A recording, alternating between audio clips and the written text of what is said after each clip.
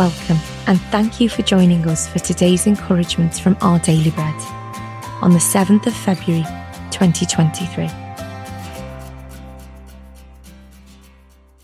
The Bible reading today is Ezekiel chapter 34 verses 11 to 16. For this is what the Sovereign Lord says: I myself will search for my sheep and look after them. As a shepherd looks after his scattered flock when he is with them, so will I look after my sheep. I will rescue them from all the places where they were scattered on a day of clouds and darkness. I will bring them out from the nations and gather them from the countries, and I will bring them into their own land. I will pasture them on the mountains of Israel, in the ravines, and in all the settlements in the land. I will tend them in a good pasture, and the mountain heights of Israel will be their grazing land. There they will lie down in good grazing land, and there they will feed in a rich pasture on the mountains of Israel. I myself will tend my sheep and make them lie down, declares the Sovereign Lord. I will search for the lost and bring back the strays. I will bind up the injured and strengthen the weak, but the sleek and strong I will destroy. I will shepherd the flock with justice.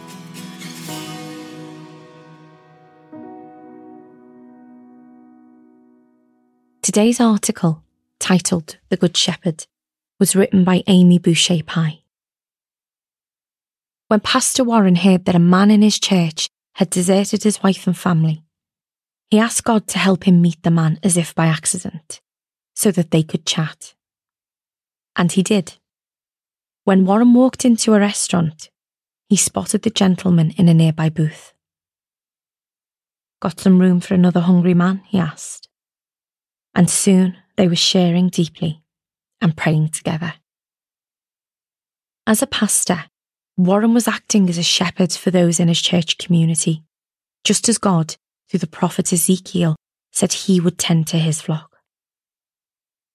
God promised to look after his scattered sheep, rescuing them and gathering them together. He would tend them in a good pasture and search for the lost and bring back the strays. He would bind up the injured and strengthen the weak.